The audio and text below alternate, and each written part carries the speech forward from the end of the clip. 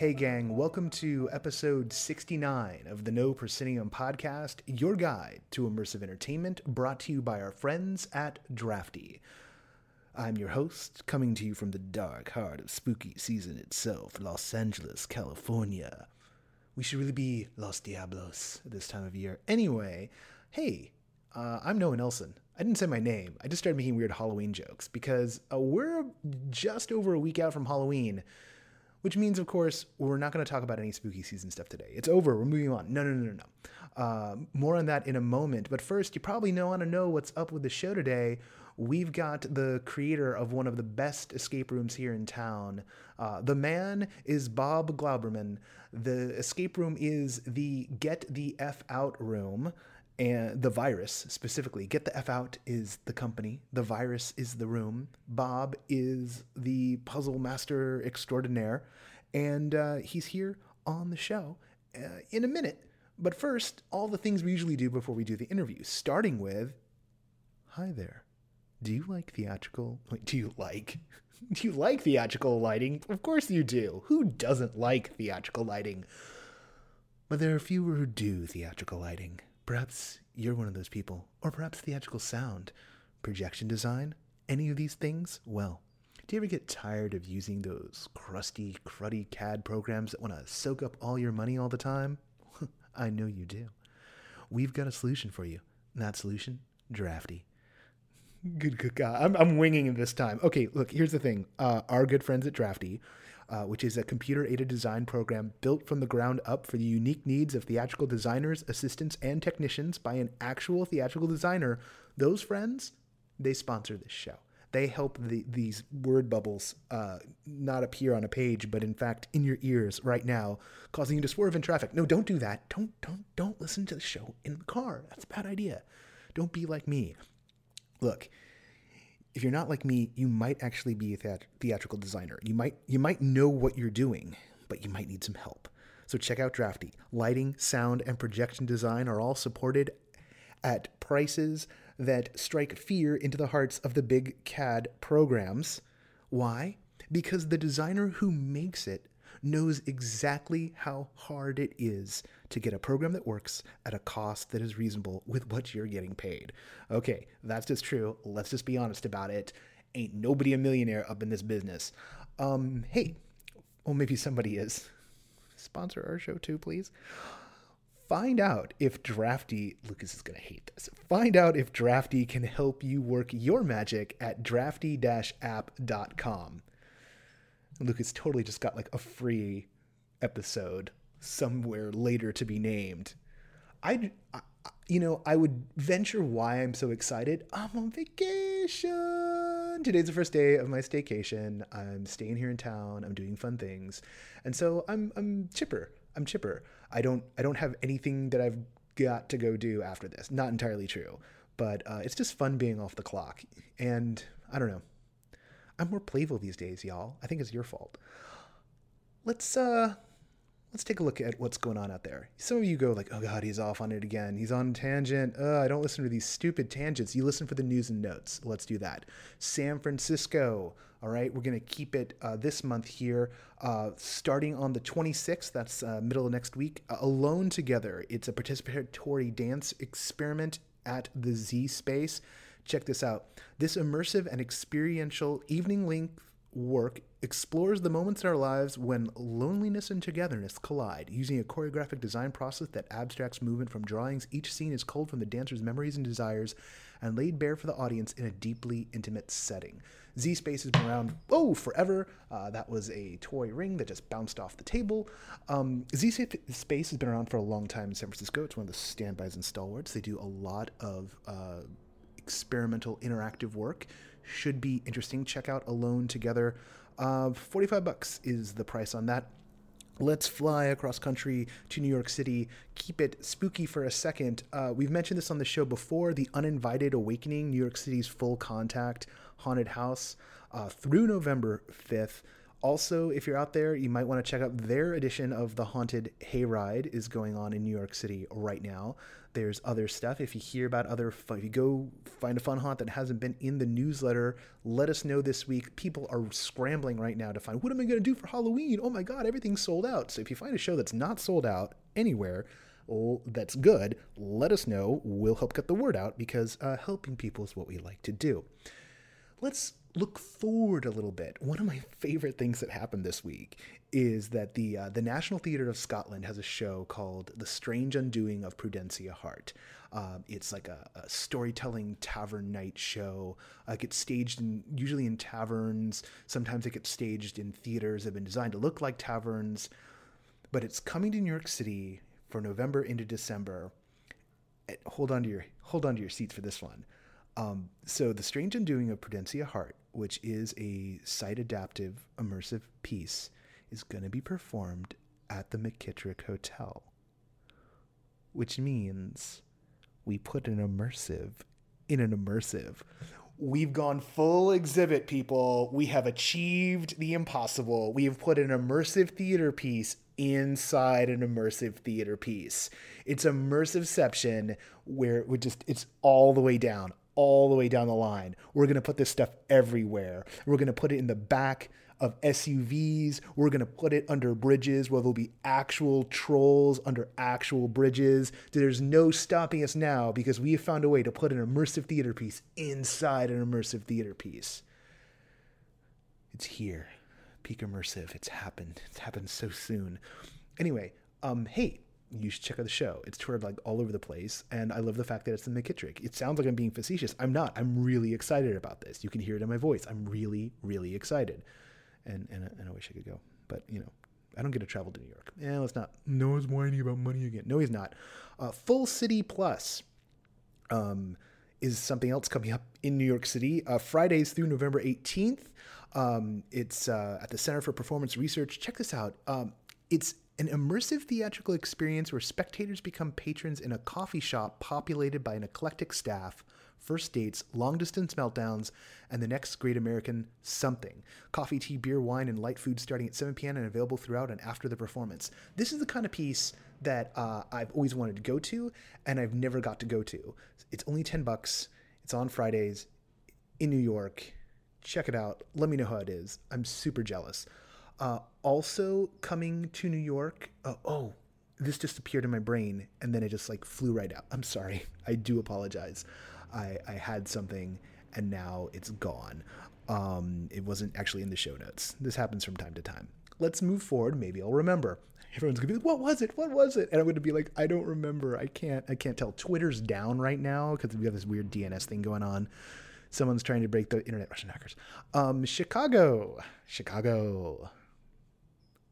Spirit Forward, Houdini Unlocked, October 31st at the historic Four Paws Mansion. I think I pronounced that right. It's not four paws like, little padded feet, but four paw. This is actually from the Chicago issue, but it's in St. Paul, Minnesota, because I'm sloppy with my notes. Not as sloppy as some people, but I'm sloppy with my notes. But check this out. Sparkle Theatricals at Four Paws Mansion this Halloween, the 90th anniversary of Harry Houdini's death. One night only evening of world-class theatrical magic, mysterious storytelling, and culinary art. Craft cocktails, small plates, 3 floors of the mansion, characters from Houdini's life, and attend a spirit seance reenactment.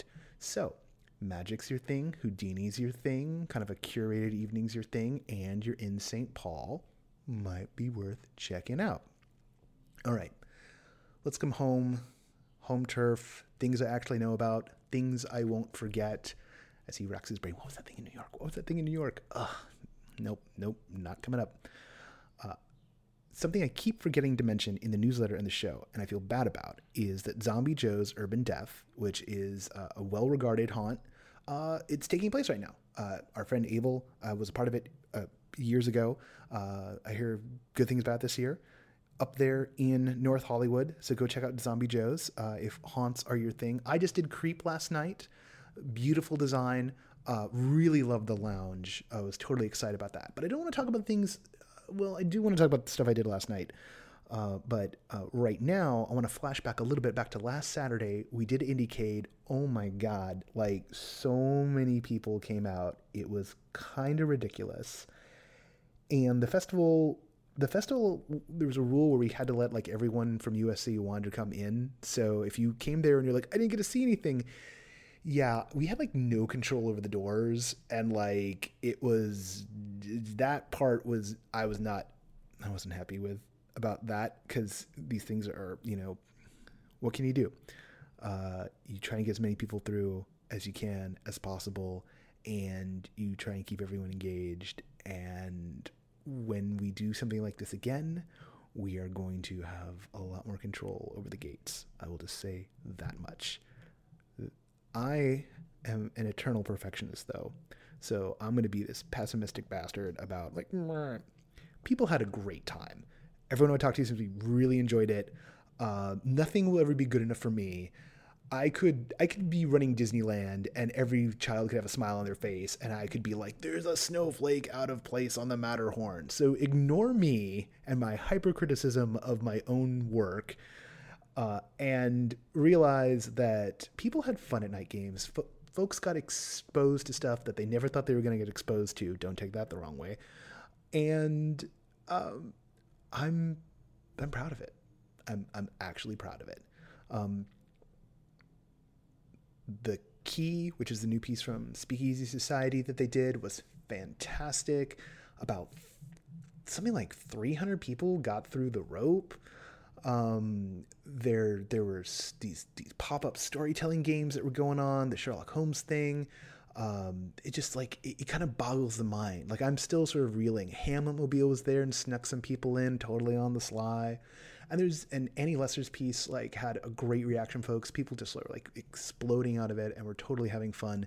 And there's a bunch of the folks who are in the festival, in there, who got work going on right now. So Annie's got Barbershop, which is going to go on sale this week. Hamletmobile is on the road right now, and they had a flash sale the other day with $5 tickets. The tickets are usually just $10. Really need to check it out. You set yourself up to go to see at least two, because it adds up to be a bigger piece. The guys from Wise Guys did Clue House. They sold that sucker out. Heritage Scare is up next weekend. It is just the day before Halloween. I know they still got tickets available. Totally worth going to. It's a fun night of games. And yeah, it was great. Here's something else that was great that I saw last night, and that in typical true No Proscenium form, I nearly missed. It was like a little bit of confusion, and I nearly like walked away, and then they reeled me back in, and I'm so glad they reeled me back in. And that's Shine On Collective's Devoted. There was a prelude piece a few weeks ago to this that I really enjoyed. And if we flash back and, dig around, the first thing I saw them do at the Hollywood Fringe Festival, The Truth, wasn't the biggest fan of. I was like, they've kept playing with the form. They've kept moving forward, and they're knocking it out of the park. They're borrowing from the best shows and incorporating pieces. They're using those ingredients to discover brand new territory. I could talk about it like I would talk about a great dish. I get notes of like Speakeasy Society and of Third Rail projects, and I get like this horror undertone that not even undertone, overtone, that's just like really, really just kind of disturbing. There's these moments where you get endowed with I don't want to give anything away. It's sold out right now. I know. You're like, shut up, quit talking about sold out things. I feel like the rock critics I hated in my youth, who would go to concerts and then write about them in the alt weeklies like the next day. I was like, I was at the best show last night, you guys. Oh my God. There was this guy named Jack and this girl named Meg, and it's like they're telling you about the White Stripes and then you never get to see them. True story. Yeah, I don't want to be that guy right now. What I want is somehow for there to be an extension of the show, although it's in one of their apartments, so I'm betting that's probably not going to happen. But I just want Shine On to keep making work. They're another great company here on the scene, and let's hope that they're here for a long time and that they grow and get some resources. We got to get everyone some resources behind them. All right, this is running long, as it is wont to do. Just a couple of more things. One, want to thank our latest Patreon backer, who and I met some of you at IndieCade last week, and this is one of the folks I met who then jumped on. Nick Reinwald Jones, thank you for becoming a backer of the show. If you want to help this show get better, and this is the week where I'm saying how that happens, next week is where I'm saying how that happens, writing stuff on the Patreon, because I got the time. Go to patreon.com/NoProscenium, jump on this train before it becomes a rocket ship, because we're a transformer like that, triple changer.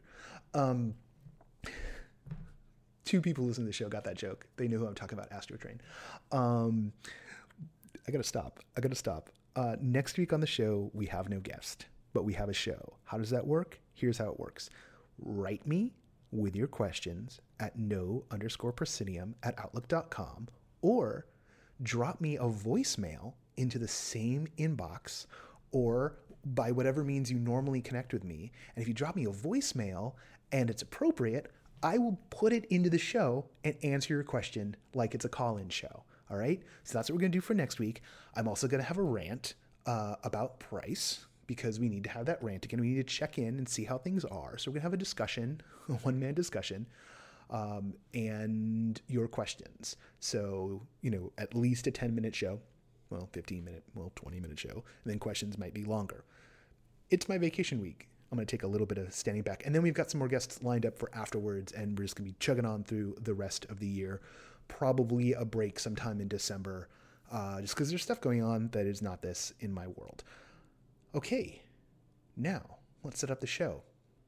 Bob Glouberman is the creator of Get the F Out, the Virus, it's just one of the best escape rooms I've been in. There, simple as that. We are about to enter into Bob's realm, because let me tell you, sometimes when I show up to people's houses, it's just a house. It usually just is a house. But this was a little bit more like going to a set for a show. You'll see what I mean in a second, right after the music.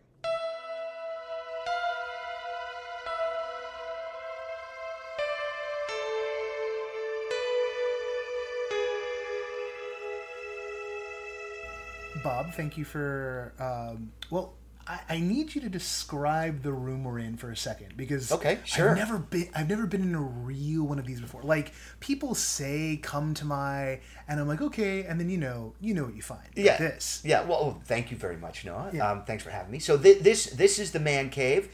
It's a man cave, guys. Like, I mean, no joke. So it's a garage, but the difference is I went on. One of the great things about living in Los Angeles is that there's so many little game shows and home improvement type shows, cable networks and stuff like that. So I went on a show called Garage Mahal, and they remade my garage into a man cave. So if I can describe it, there's it's an 80s arcade. We've got there's things that make it livable, like a television and a washer dryer and a refrigerator, but it looks like there's video games all over the walls. There's posters. There's little knickknacks. I've got a MAME arcade over there. I've got 2 mirrors that sort of reflect. That's Portal. That's Portal. Oh my God, I just got the blue. Orange and blue. Yeah. Oh my God. So got that joke. Then you've got you got the little here's a little Portal Cake is a Lie thing. You've got my Kubrick section over here. Little Breaking Bad. I've got a little glass case with all of my Sleep No More and Dungeons and Dragons and Star Wars and video games. Little Mattel Electronics, Atari 2600. The door's got centipede painted on it. I mean, This is the thing. Is like, there's plenty of people in the world who say that. Oh, I've got my man cave. No, this is like the or the proto, like the platonic ideal. The shadows on this wall are pixelated. All right, this is Plato's man cave. And the funny thing is there's like asteroids is one of the themes on the wall. So like they are. It's not shadows, but it is pixelated.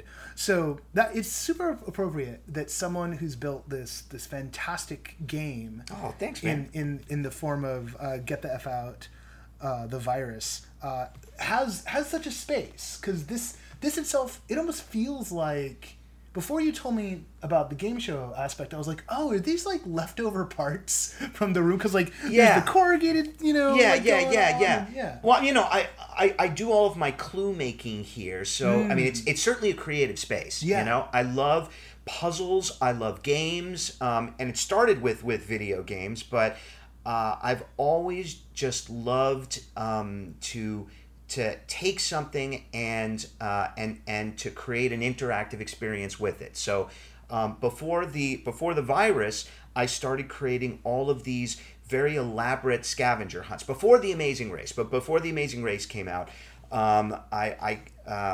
we played a game in college which was a very elaborate scavenger hunt, and so I took that down to Los Angeles from the Bay Area, and I created with my partner Larry Toffler a whole series of very elaborate treasure hunts, scavenger hunts. But the difference between a regular treasure hunt or scavenger hunt and what we would do is we would bring you to a location and you don't know what to do in that particular location. So we have one at Disneyland, for example, where you solve a very difficult clue that takes you to Goofy's bounce house. And you go to Goofy's bounce house and you're looking all over for a clue that's not there. Meanwhile, a little 8-year-old girl comes up to you and she's crying and she says, "I can't find my mommy. Help me find my mommy." And you would think that you're a good person, you would help this girl, but you don't. 80% of the people don't help the little girl, and the little girl is the clue. Oh my goodness. And so if you help the little girl, okay, I'll help you. A lot of people go, "I'll help you in a second." Because I'm looking for the clue. Exactly.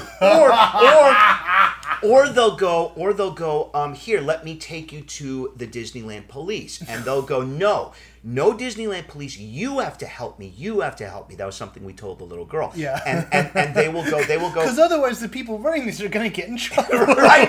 Yes, there was that too. And we love Disney, and Disney loves us. Okay, so but if you help the little girl, you go, "Okay, I want to help you find your mommy. What's she look like?" "Oh, she had a blue hat and a red shirt." And there's a woman with a blue hat and a red shirt like 3 seats away, like on a bench. "Is that your mommy?" "Mommy!" And then the mother gives you the clue. So that's the sort of thing that I wanted to do. This sort of blurring the line between fantasy and reality. Yeah. And then and so our company Fantastic Race was born, and so and it's in Los Angeles, and we're actually going to Australia to create a Sydney Fantastic Race. Cool. We've got like stuff all over the world. So then the escape room concept came out, and the escape room. You hadn't done very many escape rooms, is that right? Or I had. So my escape room trajectory is interesting because, like, before I did one, I observed one, because I did a piece around this time last year for NPR on, and it was about like the burgeoning scene. Yes. And a year ago, we were maybe like 9 months into it, and so we hadn't even reached the level of saturation that we have now, which is where I will literally drive down a street I've driven down a dozen times, and there'll be a new one. Like that happened like 2 weeks ago. I was like, "What's that?" And then I look it up, or then I'm looking up another company. Like, oh, the company changed its name, and now it went from having one location to having 3. Exactly. Like in 6 months' time, right? So this explosion that's going on. But that trip involved that story involved going to maze rooms and watching the castle take place. Yes. So I didn't get to play the castle, but I saw the castle, and then going up to the basement and checking it out without getting to play it. Still haven't played the basement yet. Want to do it. I love the basement. I really want to do it, but like I refuse to do it with randos. And then I've been spoiled in that I have yet to pay for one, and I've played. I haven't played a dozen yet. But I've played a lot. So like yours, and then this horrible one that was in the Arts District, and then one of the Escape Key games, and then they're great. There's 60 out now. Yeah, there's 60 out. That's what I was talking about. Yeah. Like, I was like driving down, and yeah. like there's like I saw 60 out. I was like, what? And then the other day, because of something I'm writing for a totally different group of people than I usually work for. I was like, oh, I'll throw Senator Payne in this Halloween roundup because it's got such a great twist to it. Totally. It goes from being like why is this like? I can see people now who are going to read this article that I'm being paid to written, going like, why did this guy send us here for Halloween? Like, this room has nothing to boring. do. It's this political. Is boring. It's yeah. political. Like, is this some hipster's joke? And then they turn the corner. It's like, no, it's not a hipster's joke. Exactly. And I'm no hipster. But so like that's going to be fun. And I was looking. I was like, is that room still open? Are those guys still in business? Well, foolish me. Not only are in the business, they've got 2 more locations, one of which is that place that I drove by, on Western, which isn't far from where I live. And I was like, what's going on? It's just because, like, if there's an abandoned space in LA, there's an escape room in it. Correct. And that one on Western, that's a standalone building, too. Like, that was the thing that really weirded me out. I was like, who's crazy enough to, like, what idiot put that in there? And I was like, oh, no. It's like, it's not idiocy. They're being successsuccessful. And so we went in there, like, and did the casino and Senator Payne maybe in the first month that they were open. So that was last year? Yeah, last year. So yeah, I just went kind of like on a tear, like boom, boom, boom, boom, boom. And then it goes dormant for a while, and then I like get back up to playing them. But there's all sorts of ones. Like I haven't done the Hex Room yet. Great. And like Great. nearly missed an opportunity to go do it. But a lot of people on the show know what I've seen. How did you? I want to get back to the Bay Area thing in a second. Sure. I'm curious about that part of your story. But like, how did you get into the escape rooms? Like, so you were doing this, and then what happened? So it's the next logical step. So I've always been interested in interactive experiences, making something interacting with an environment. So all of the treasure hunts that I would do, the puzzle hunts that I would do were very, very interactive. They were not just a list of things, go to this street corner and answer some questions, take a picture with a homeless person on this corner. Yeah. None of that, collect 7 swizzle sticks at a bar. None of that interested me. Yeah. So this interactive experience is the thing that got my juices flowing. So 2 years ago, what you said was absolutely correct, that the escape room phenomenon is brand new in the United States. It's been around for a long time in Budapest, Hungary, and in Japan, and China, and Russia. All these, it's all over the world at this point. Canada. But it only Canada. right. So it only hit Los Angeles at the beginning of last year. So it is a brand new concept, and it was something that there are first generation escape rooms and second generation escape rooms, and the first escape rooms, that with the exception of the basement, the first escape rooms that hit Los Angeles and Las Vegas, I did some in Las Vegas, were very primitive. Yeah. They look like furniture you just got in a garage sale, some locks, some keys, and they weren't very interesting to me. And so what I wanted to do is, and being in Los Angeles, where you've got all of these people from the film industry and from TV, and so I wanted to create a puzzle environment that felt real. Yeah. I wanted to go into that second or even third generation of escape room. So I met up with some partners that I knew. We had Rob Mock and Rob Lambert. Rob Mock is a nuclear submarine engineer. Rob Lambert was... we have some screaming, as you can tell. You see how real it is. Rob. That is an impressive dog howl, by the way. Rob, I was like, wow. I think that might have been my daughter. Oh, okay. She's screaming. She's fine. Rob. I want to get these names out. Rob Lambert, who's she's fine. She'll be fine. Rob Lambert, who's Her mom's out there, everyone. Don't worry. Yeah, right. Yeah. This is not child neglect. Don't call child services. No. He's the set builder for Criminal Minds, and then we've got Carrie Brown, who's like the producer for the Smashing Pumpkins, and we got a guy from 9 Inch Nails, and Anthony Ruvivar, and Yvonne Young. So all these people from the industry. We got some people from Not Scary Farm. We created, and we got some virtual reality. Yeah. And we created. You guys had the VR component in like really early. Like that was that's one of the things. Like there's a little VR intro in the setup, and it's like, and now we're a little more used to seeing VR. But I remember when you guys opened up, and I was like, they got an Oculus thing in here already. Like Totally. what the hell's going on? Yeah, baby. Yeah. So we wanted it to the virus.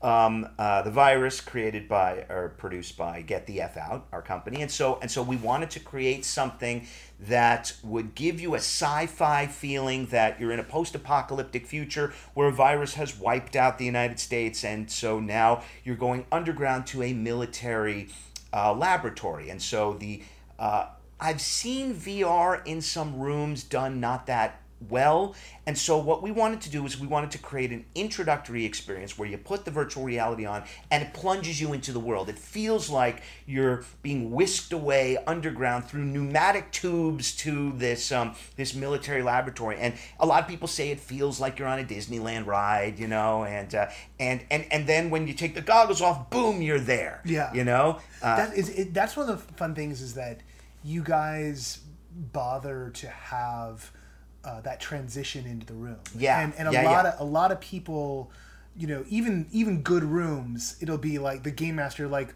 here you go. I hate that. Welcome to the thing. Yeah, you've got here's the clock.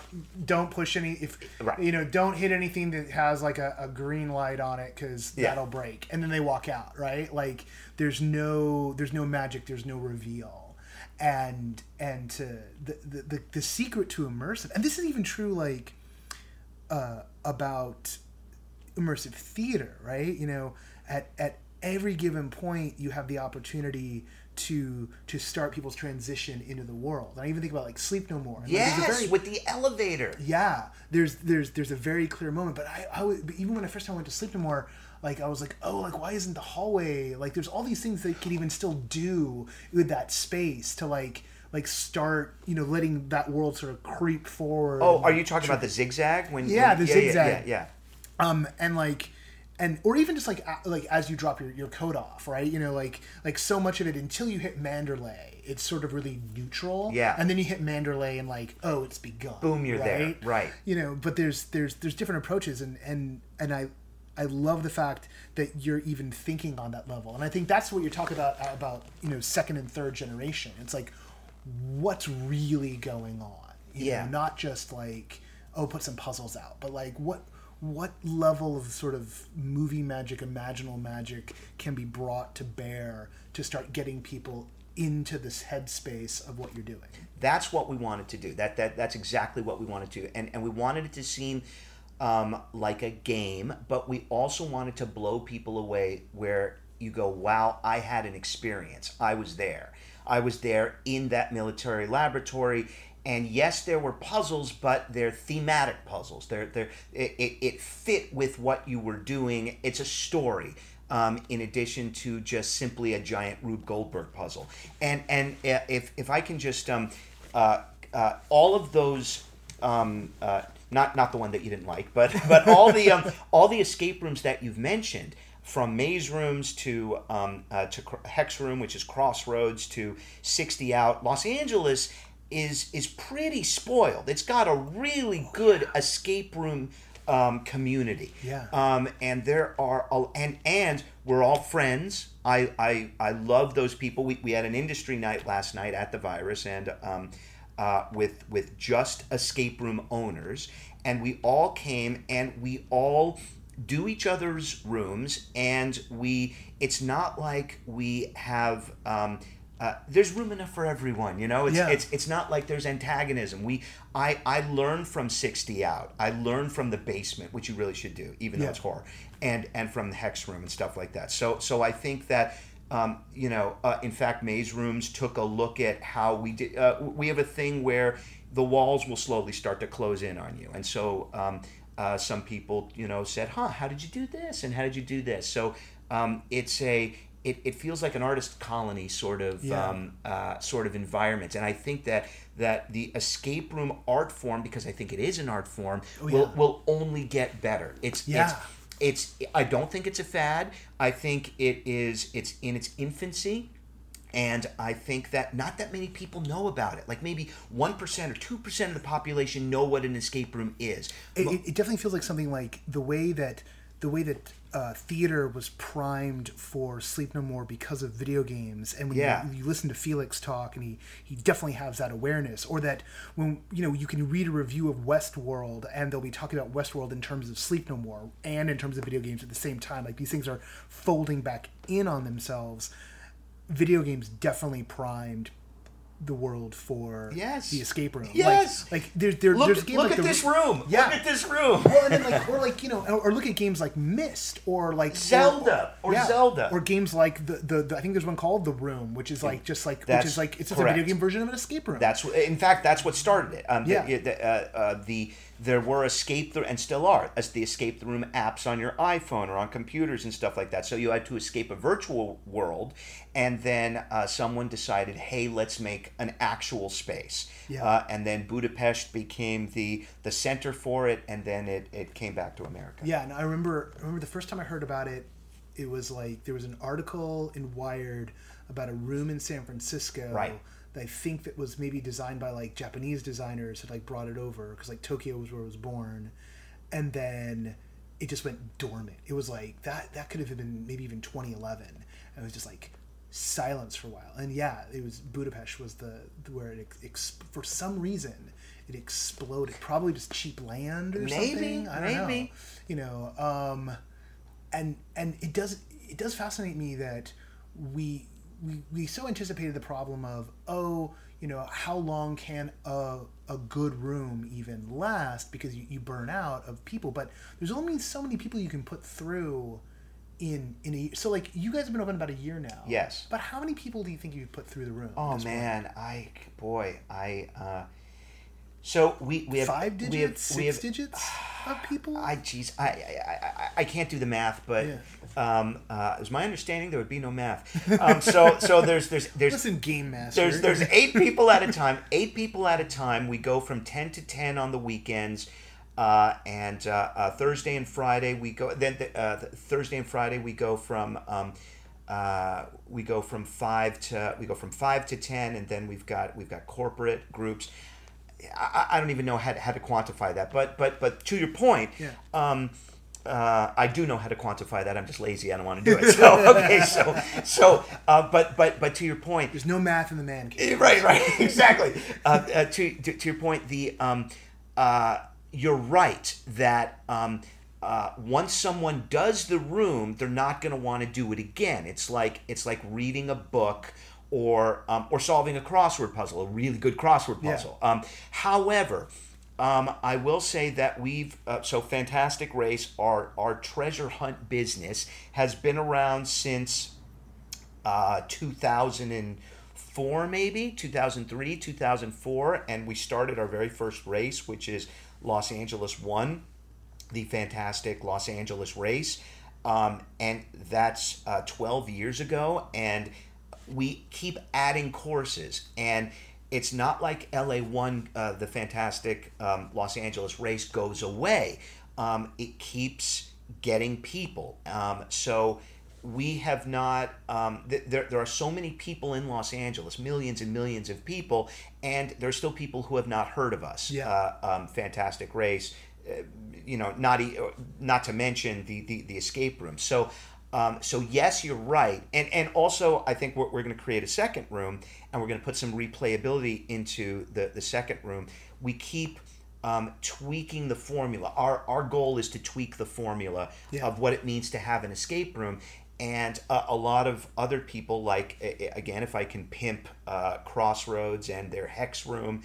And the Basement, which have done great, and a lot of these other companies which have done great jobs at tweaking the formula. We like to tweak the formula too, and so we're going to create our second room will be a room where you can come back 3 times. In fact, we intend for you to come back 3 times because certain parts of the room are going to be blocked off, and you're not going to be able to get those parts of the room. There's 3 different stories in this next room that are going to be told at the same time, and so you can't get to the other 2 stories in one go round, even if you wanted to, because they get blocked off. You make one choice, 2 other choices get closed off. So that's something that we're going to do with our next room. That almost feels like an escape world. more than an escape room, right? Because like I started thinking about like in video games where it's a branching path narrative, right? So, correct. You chose that way. Okay, this dungeon's out. Correct. You will not see this dungeon. This content is gone. But you must make that choice to get the full experience. Yes. To get a full experience, you must sacrifice a choice. But it does. But then if you like it, then you want to go back. Like I'm playing the Telltale Batman game right now. Ooh. And how is it? I love it. Yeah. And like the Telltale games, I sometimes have issues with, partly because ironically, they're always going to go to the same spot. They do a very good job of convincing you that you're shaping the narrative, and you're really not. Right. Like it's going to end where it's going to end. Of course, yeah. But who lives and dies along the way, that gets colored, and I love that.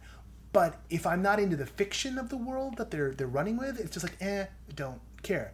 I love me some Batman, and I love Who doesn't? Yeah, and I love Elseworlds type Batman stories where it's like, all right, well, everything you thought you knew about Bruce Wayne is going to be wrong, right? We're going to change things, and they're definitely playing in that vein, and so I am hooked because I get to play my Bruce Wayne. I get to play him the way I'm seeing him in that moment, and it's a lot of fun to take on that role and really take on the role. Did you play the Arkhams? Did you play? Oh yeah, totally play the Arkhams. Yeah. But this and I love the Arkhams. I love that interpretation of Batman. What's interesting though is because it's essentially all emotional choices. Yeah. And you basically get to decide how freaked out is he going to be in any given moment. Is he going to give over to like the crazy sociopathic rage monster that's inside? Right. Or is he going to be the kind of more calculating? And then of course sometimes you're playing him as Bruce and sometimes you're playing him as Batman. So it's like, well, is it foppish Bruce? That sounds or is amazing. It like, yeah. So you get to start to and those choices. If you let his emotions get ahead of him, it causes complications for him. And that's a lot of fun. And as soon as I'm done with the whole thing, there's a reason why I told this to everybody, I'm going to go back and I'm going to make the other choices and see what happens and see how much of it feels like a different story, even though I know all the bones are going to be the same, because when they release that thing, they don't want to make a giant branching narrative. They want to make 5 episodes that have enough variables that it's like a coloring book. If you color it in a different shade, it's going to feel different, even though all the outside lines are the same. I agree. That makes a lot of sense to me. We were talking last night about replayability and what makes a good replayable escape room. And one of the things that some people have done, which I don't think works so well, is to change the puzzles in the same room. The story doesn't change, and that's the thing. That's in my opinion, that's the key. There are so many amazing escape rooms in Los Angeles, and escape rooms are expensive. Ooh, yeah. It's like it's one half of a video game. If a video game is $60, a good escape room is like $36. Escape Hotel, which has just opened, is $50. Whoa. That's $50 for 1 hour. It's that Hollywood Boulevard address, man. Yeah, right. And they've got 10 rooms. But anyhow, so but there's so many good escape rooms in Los Angeles. If I'm not going to want to go back and do another puzzle in the same room, there's so many rooms now that I'm going to want to do something completely different. However, I think the key is just what you were saying. If you change the story, if the story changes, if you're in the same world, but now the world is different. It's kind of like, if I can just throw in another example, it's kind of like Silent Hill. If you ever go through, did you ever play Silent Hill? I didn't play Silent Hill. Okay, so it's great, by the way. Yeah. You got to do Silent Hill. I think the reason why I didn't play Silent Hill is because like the original Resident Evil was so frustrating that I wrote that entire genre. Okay, well let me bring you back into it. Just as a side note, Silent Hill. Okay, Resident Evil has nothing cerebral in it. Okay, right. It's a bunch of puzzles and a bunch of zombies and then they stick you in a corner with tank controls and run dogs that you can't see at you that then kill you. Yes, and that's why I stopped playing those games. Yes. Okay. Now, which is not to say I didn't like Resident Evil, because I did, but Silent Hill. I love the world of Resident Evil. Silent Hill is more psychological. Silent Hill does this thing where you're in a dream, and it's got a cool ass Sixth Sense kind of. All of the Silent Hills have cool Sixth Sense kind of endings. Okay, you never really know what the world of Silent Hill is. I mean, I think I know. Silent Hill is a combination of Carnival of Souls. Did you ever see that movie? Okay. It's been a while. Okay, all right. Yeah. So Carnival of Souls meets Sixth Sense meets a little bit of Twin Peaks and a little bit of body horror. Yes. And Angel Heart too. And so because you don't the Mickey know Rourke. The Mickey Rourke one, because remember at the end, I know who I am. Remember that? Okay, spoiler alert for any of you who haven't seen Angel Heart. But anyhow, so Silent Hill takes you through this world, and then it takes you back through the world, but the world has changed when you turned around. It's something I've never seen before. You walk down a hallway, dead end, you turn around, and the hallway that you've just gone through has utterly changed. It's freaky. Wow. That's great. All right, so that's kind of almost like the Scarecrow sequences in the Arkham games. Yes. Brilliant. Yeah. Brilliant analogy. That's exactly it. So that's first time Batman fans in the audience don't play Batman games. Next week on the show, we talk about the 1991 Sunsoft Batman game where we got to drive around and look like Michael Keaton. This has been the Batman Hour with Noah. Sorry, keep going. No, that was great. Yeah. So that's kind of what I think that we want to do, is to create a replayable experience which alters the world so much that you go, oh my God. Again, the whole point is to have your mind blown in an immersive experience where you are there in the world, and it's a world that you haven't seen before. Yes, sir, you were raising your hand. Let's talk about how. Because, and maybe you guys haven't cracked the nut yet, but there's a whole level of more about like on the business side of things, but design is the heart of this show. Yes. And so how do we get there with that? Because one of the things that is brilliant, all right, and I know, and here's the part of the show where Noah fluffs.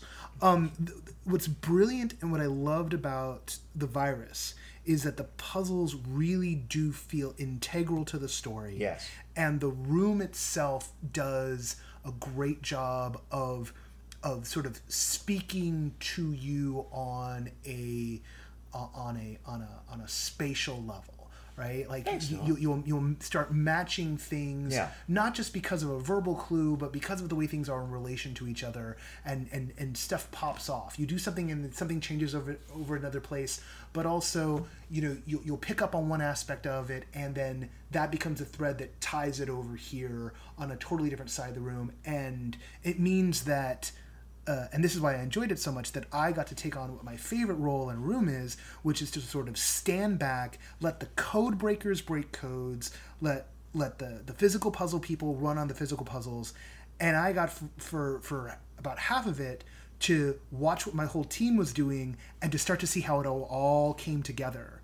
And there's a lot of rooms where being the narrative puzzle person doesn't come into play. Right. Like, you're not helpful or useful because it's either super linear or it really is just about finding those locks and those keys and trying to figure out what is this room trying to tell me about what we're doing.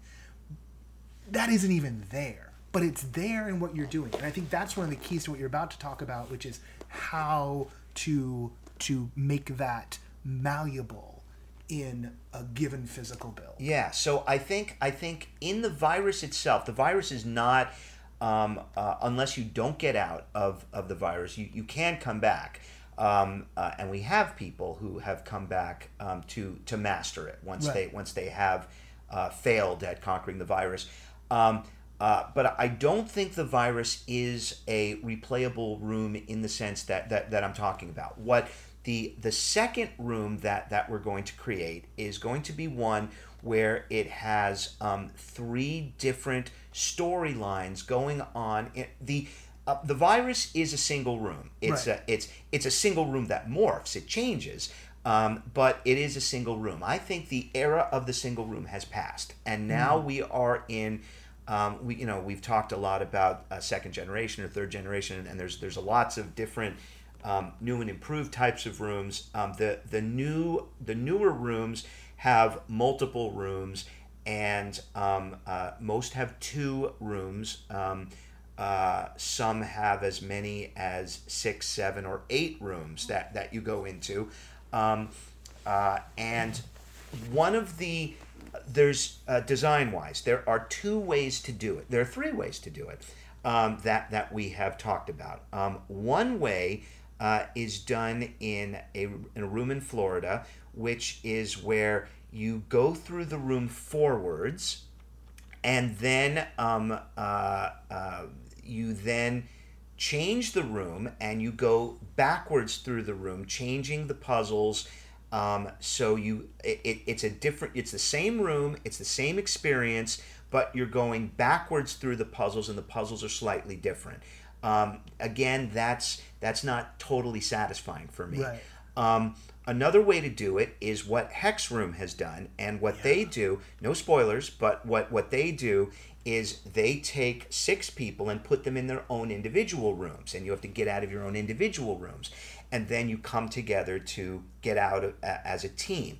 And that's very satisfying, and I love the Hex Room, and you got to do it. It's in basement, top of the list. Great. Just great stuff. And not scary. Don't worry about. No. Don't worry about that. And this year has proven to me that like the scare thing, like is not. Yeah.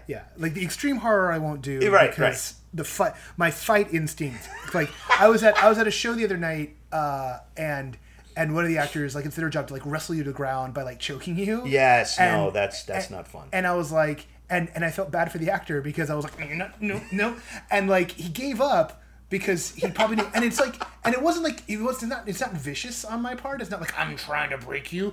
It's just that the instinct is just like no, you're not. No, you're not. No, now we're both wrestling, and I can't stop. I don't want to. I realize this poor idiot.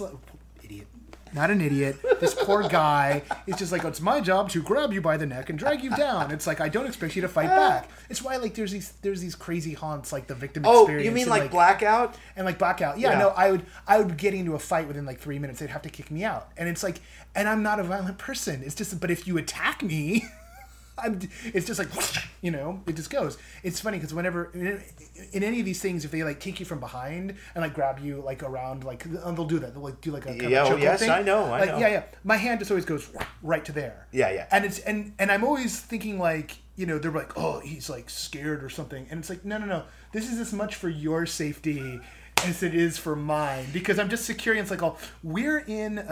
It's acting training. It's like. If you want to choke someone out of acting, like exactly you right. make an L with both your hands and you put it on their clavicle, right. And then like it looks like it, and that's all you need to like. I'll know what to do. I'll be like, oh, I'm supposed to be scared now, But if you actually choke me, then it's like, oh, I'm supposed to hit your nose with my forehead now, right? Like it all just goes automatic.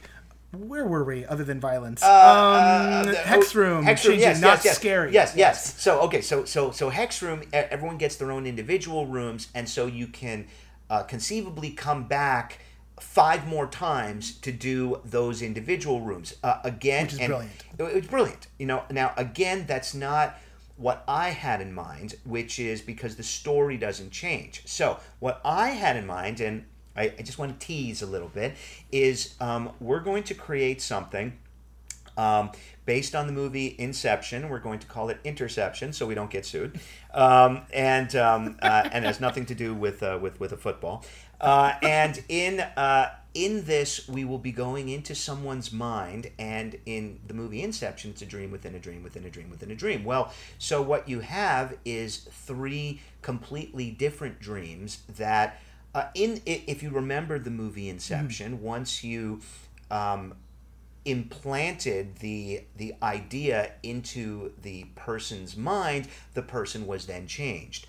Well, if you go through 3 different dreams, that changes the person in 3 different ways.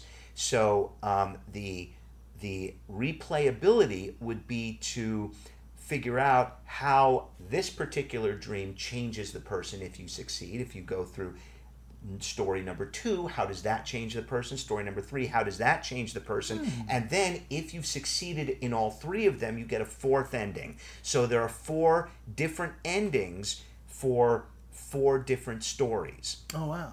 So that's what I had in mind, and so that will hopefully one of the one of the great things about our pool of incredibly talented people that get the F out is that they're so talented, but the problem is they're also so busy. So Yeah. that's the pros and the cons of it. So I wanted to have it open for Halloween. No way that's happening now. We've got a couple weeks. Yeah. So like a week and a half. yeah. That's not happening. So I think hopefully sometime in like February and March, and of course you're more than cordially invited to come back and do it as many times as you want. Fun.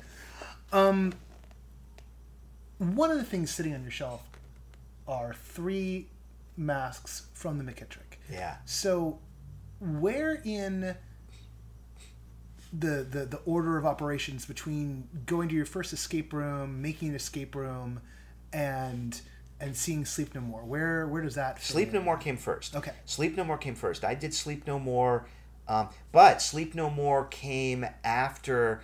In fact, the first time I did Sleep No More, we have all of these various, as I said, treasure hunts, fantastic race. We have one in Mexico. We've one in Cozumel, Mexico, and so. I'm not messing around. No. And in fact, I was in New York with my wife and daughter and sister-in-law, and there was some shady stuff going on in Mexico. It was not a good time. There was some people who needed to be fired. It was really bad. And so I went to Sleep No More.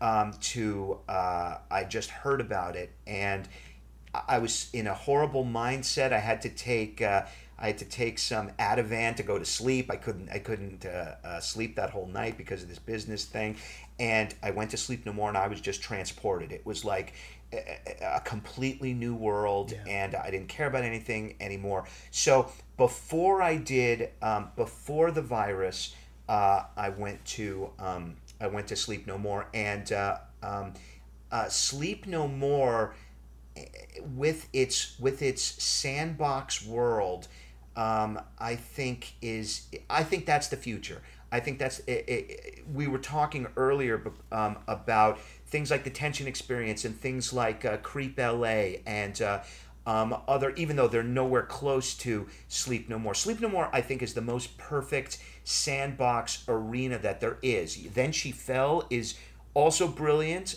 Grand Paradise is also brilliant. However, and I listened to your podcast and her long black hair. Again, those are on rails.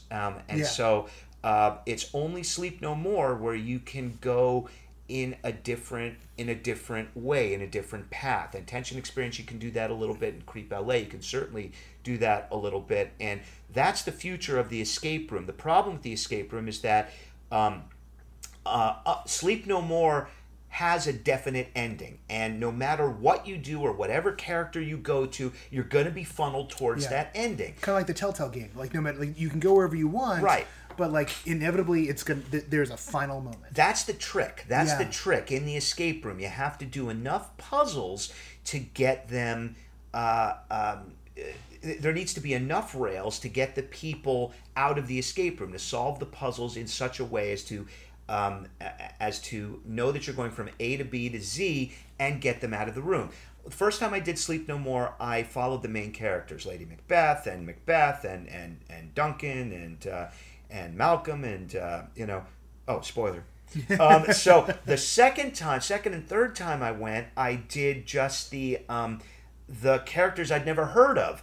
The nurse and the tailor and the private detective and it was this own little world that had nothing to do with Macbeth, and it was Macbeth and Lady Macbeth, they were now the Rosencrantz and Guildenstern, and so that's the thing that I have in mind. For this new generation of escape room replayability, which is the puzzles that you solved the first time around are still there, but they're in the background. If I can throw another thing in Back to the Future 2, when you've got Marty McFly going through the Enchantment Under the Sea dance, trying to avoid himself because from the first movie, and that's now in the second movie, something like that. Yeah. So I don't want to say exactly how, but right. No, you shouldn't say exactly how. You shouldn't. I will say Back to the Future 2 is always underrated. Everyone I agree. Thank you. Everyone's always like, oh, and then he gets back on track with the third one. It's like, look, the third one's just the first one rehashed in the Old West. It's cute. The second one is actually a different story. I agree. And it's darker, and I like darker. Yeah. And it accurately predicted the future, apparently. With Donald Trump. Right. Just killed my enthusiasm. Okay. Keeping the politics out of the thing, because no, it's our safe space. It's in the immersive world. Even though I have in mind that we are probably on the same page. But yeah, no. I'm certain we're on the same page. Yeah. It's more... It's your more listeners. Like, no, it's not even... No, I'm look, maybe there's a couple, but like... I'll take Vegas odds on that. It's more like... What's been great about having this year has been that it is so far away from, because like my day job, interacts with the news a lot. And if I didn't have this, I would just be obsessively refreshing Politico right now. Yeah, or right. Twitter. 538. 538. Yeah. What's going on now? Yeah. And 85. It dropped to 84. Right. Come on. And it's like what new layer, or like reading through WikiLeaks stuff and be like that's like I would be like obsessively poring over all kinds of information, trying to predict not only the election but what the next 4 years were going to look like. And there's no real impact. Even with my obsessive brain that I could have on that stuff. So, but our little worlds of escape rooms and immersive theater, a couple of obsessive brains poring over the puzzles there, these meta puzzles of the business and of the design issues, and that can have some positive impact. So there's not enough obsessives. There's room enough for a few more to kind of crack the nut here, and that's one thing that's fun about this world as a whole. Is like you're saying, in the escape room world, everybody knows each other. There's common cause. I've been thinking while we've been talking about how that initial question a year ago of like, is this just a fad? What happens when, someone goes and plays through? Well, if there's 17 other games for them to play that they haven't played yet, they go play those games. And they're so excited about the good ones that they tell their friends, there's this thing that I love. You should go do it too. Come do the one that I haven't done yet, but before the one I haven't done yet, you should go do these two so you know what you're doing. And am I wrong in that that's how the business is actually sustaining itself? That's exactly right. The users are your number one marketing. Yes, that's precisely it. Your competitors are your best marketers. Because we have flyers and we give in our little industry nights, like last night, we exchange flyers. We do things called room swaps, where we play their games, they play our games, and then we give out flyers. All of us have a little shelf or a little table with everyone else's flyers on them, and it's a lot like the independent theater scene. I'll bet. Yeah. I'll bet it is. Yeah. I'll bet it is. And so when they come out of the room, if they've had a positive experience. Or if they've had a negative experience, we go, we say, I'm so glad you had a good time. Try this, and try this. So we will, if they ask my opinion, if I'm running the room and if they ask my opinion, I will happily say, go to Crossroads, go to the basement, go to Room Escape LA, go to, go to 60 Out. These are the best ones that I've been to. Escape Them. And maze rooms, these are the best ones that I've been to, and so please tell your friends and tell your friends about us. And there's also, because we want each other to succeed, because we want ourselves to succeed, and we genuinely like each other. There's something about these are creative people. These are I love talking to other people about how they can change the genre. We did this thing in Scare LA. Are you familiar with Scare LA? Yeah. So escape room. Our room isn't really horror, but it sort of fits. It's the end of the world. It's the virus. It's a little mad scientist vibe going on. Yeah. So yeah, a little bit. So a lot. I've heard from a New York reviewer who had come to Los Angeles and had come to the industry night last night that there was that Los Angeles has more horror than other cities in the escape room world. More Makes than sense. more than New York. Yeah. More than so we are Halloween Town, I think. Right, Yeah. exactly. Yeah. So We we should get Garcetti to dress up as Jack Skellington.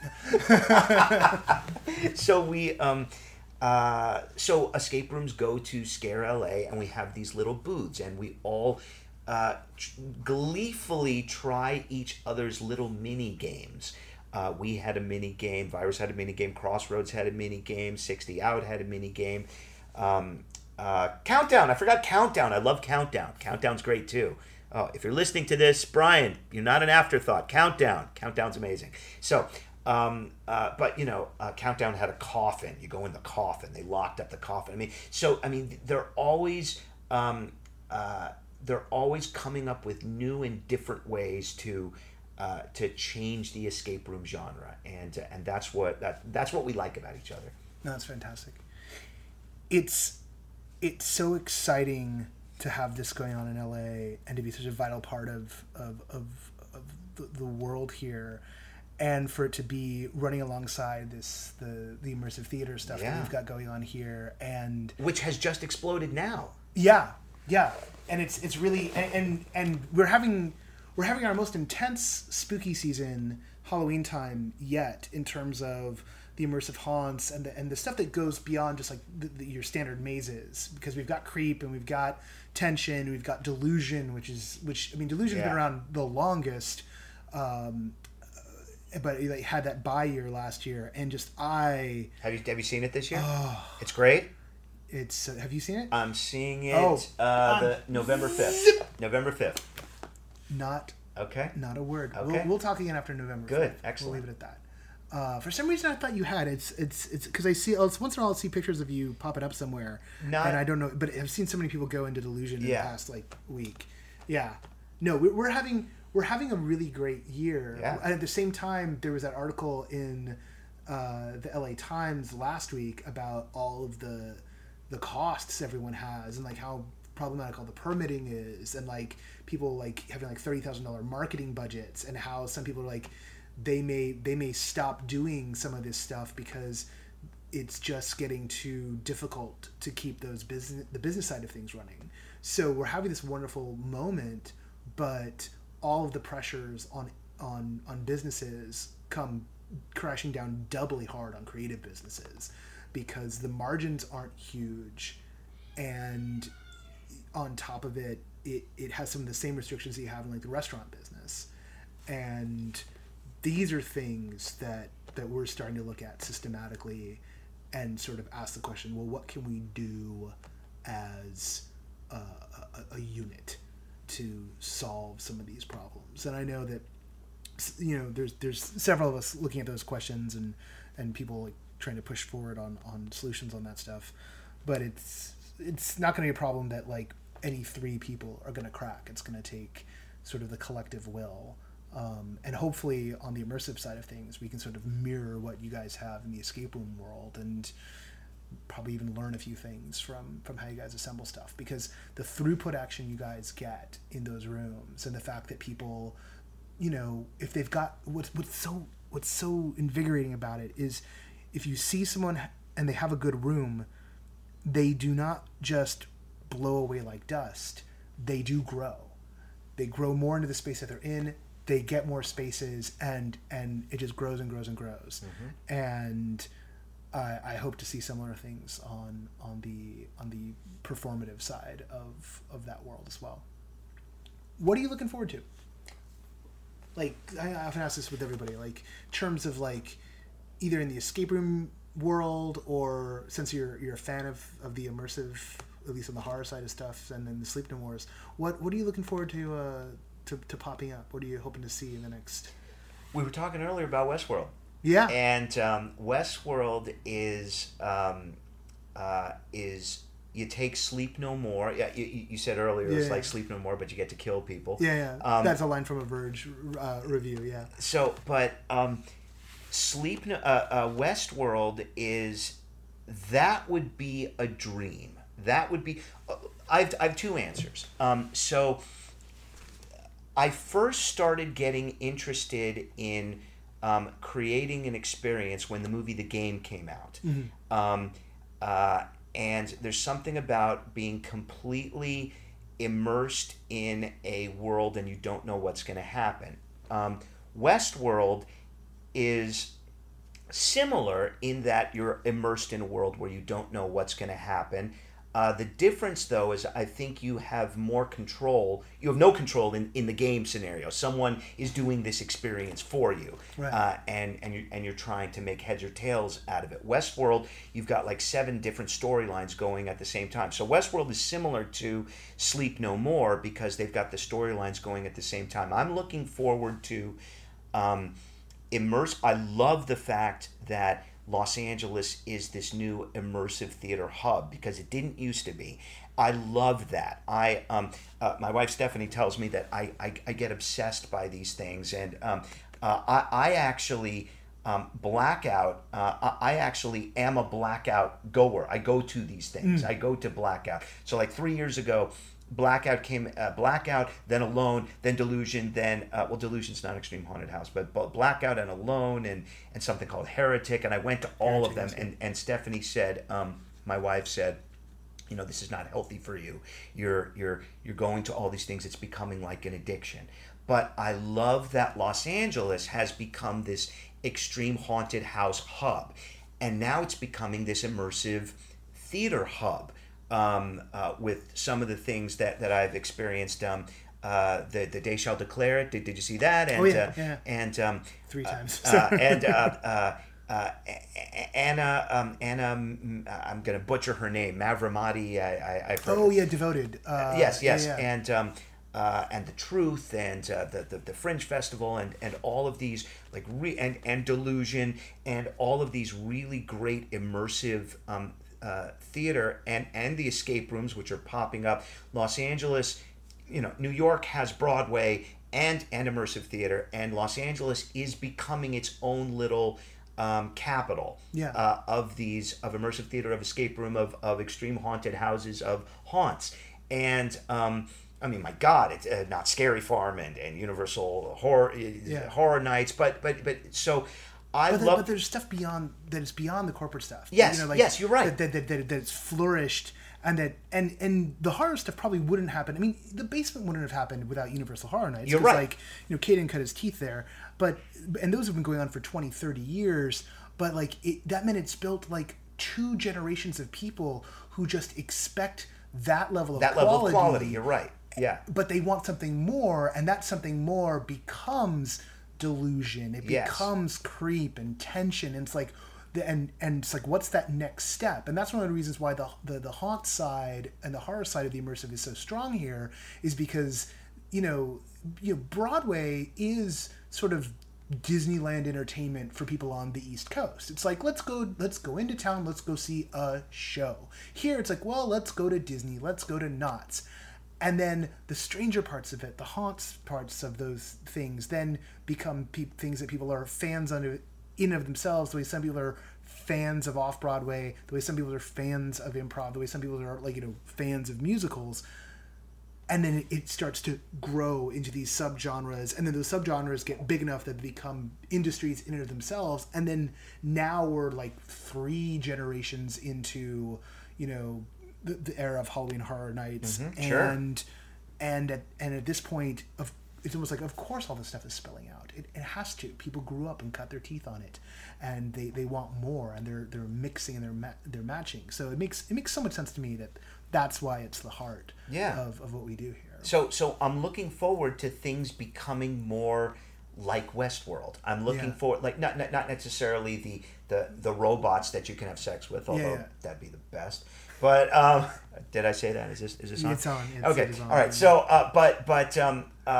but there's something about the storylines that you can interact with or choose not to interact with, and I think that's the part that Sleep No More than anything else I've ever experienced knocked out of the park and just nailed it. And I can go 3 times and have 3 completely different experiences with dozens of different storylines. So that's the thing that I'm looking forward to in immersive entertainment, and that's what I can't totally do it with Get the F Out with our escape room, but that's the goal, to do something which takes you into another world and gives you choices and the choices you make alters the world that you're in a slight way. Fantastic. Bob, I'm sure we could do this for like another couple of hours and run into even stranger corners, but we've been at it for about an hour. This feels about right. Thank you so much. Oh my God, Noah, thank you. This was great. No. You guys, everyone who's working in this space, like it's just such a joy to regularly touch back with the people who are making this stuff. Like I'm super privileged to get to have that experience of this world. So thank you so much. Thank you, Noah. All right.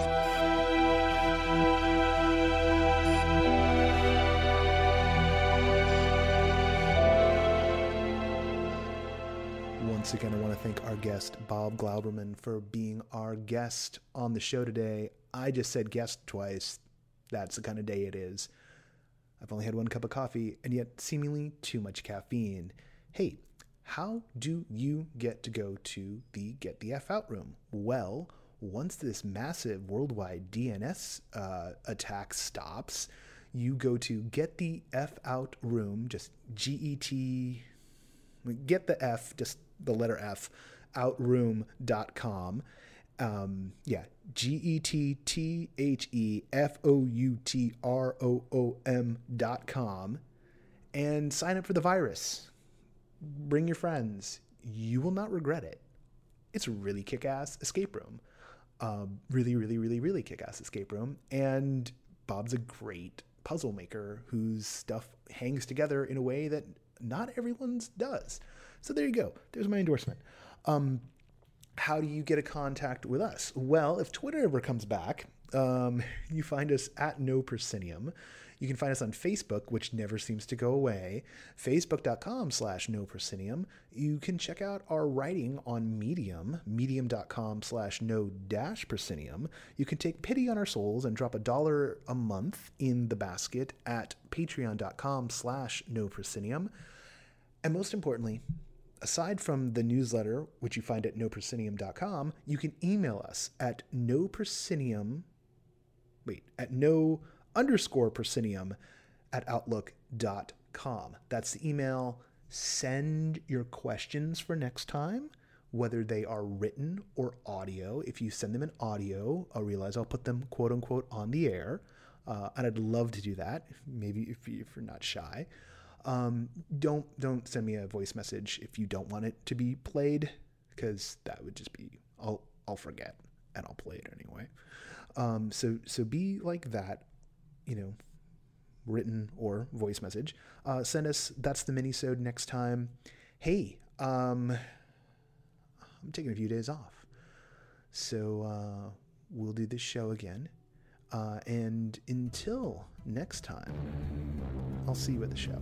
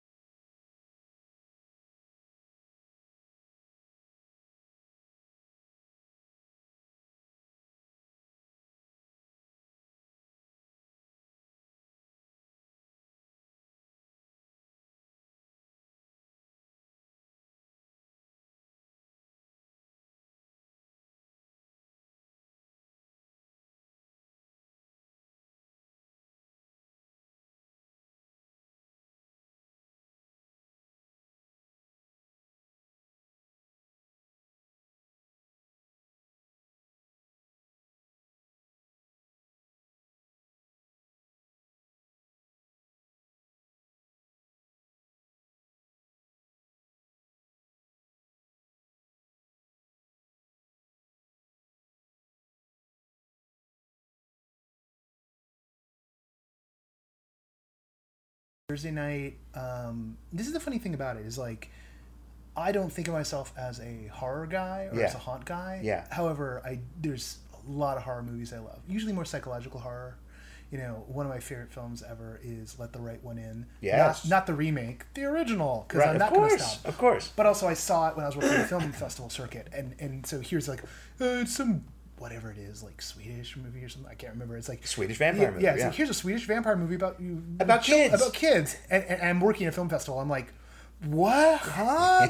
I'll go check it out. And I was like, this is amazing. Yeah. Because like back in my days of working film festival circuit or working at a movie theater, like I was telling you about earlier, I watched everything. Like when movies are free, I will just. It's funny, not Netflix. I won't watch a single movie on Netflix. Even. Why? I don't know, because paralyzed by choices. I have three. Right. So I watch Netflix here's how I watch Netflix. Ooh, that one. That one. An hour later, I don't want to watch anything. It's paralyzed by choice. You know. Yeah, I get that. In Yeah. fact, there was a Malcolm Gladwell book that said that exact same thing. You give people 3 things, they will buy the things. You give them more choices, they won't buy a single thing. Yeah, and that's exactly. Yeah. It's funny. That's exactly what. It's the conundrum Netflix has created. That's some fun bonus material. Let's start this properly. Excellent.